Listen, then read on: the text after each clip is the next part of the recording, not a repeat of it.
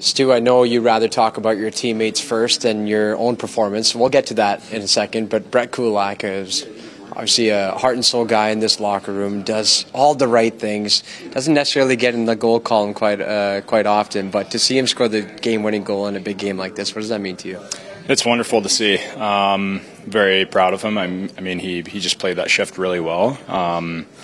It was just a really smart play on his choices and getting that shot off as quickly as he did, and it was a bullet. And I know from practicing with him, he's got it's a little bit undercover. It's not spoken as much, but he's got a really nice shot. All right, how about your game? I mean, you were locked in right from the drop of the puck. Was this just one of these games where you're feeling it right from the start? Yeah, I definitely felt good. Felt good right off the bat. I mean, I got into the game pretty quickly with I think their first two chances were pretty good ones, and when you stop both of them, you tend to feel a little bit better about the night. So I think getting those kind of the first 5-10 minutes, being able to make the saves that I was able to come up with was, brings up the confidence for sure going into the rest of the night. As a goaltender and competitor, do you almost prefer that, being thrown right into the fire off the top, or as opposed to easing your way into a game?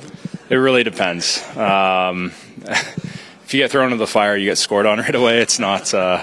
It's probably not the same, but if you do make those saves, it is a big difference. I also think it really helps out the team with how they feel as well going into it. You were busy at the start. You were obviously busy there the last minute. Can you kind of talk us through that last 6-on-4 sort of situation? A couple of big stops you made there. Yeah. I got a little bit fortunate with getting a little bit of time to get back to my feet, and then being able to get across on Eberle. I think that was a really big moment for myself. But yeah, it was.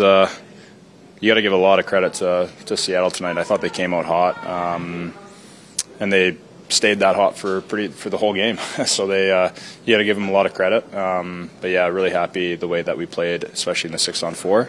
And I think you got to give a lot of credit to my D-men blocking those types of shots that they did. I know I saw Vinny's back, and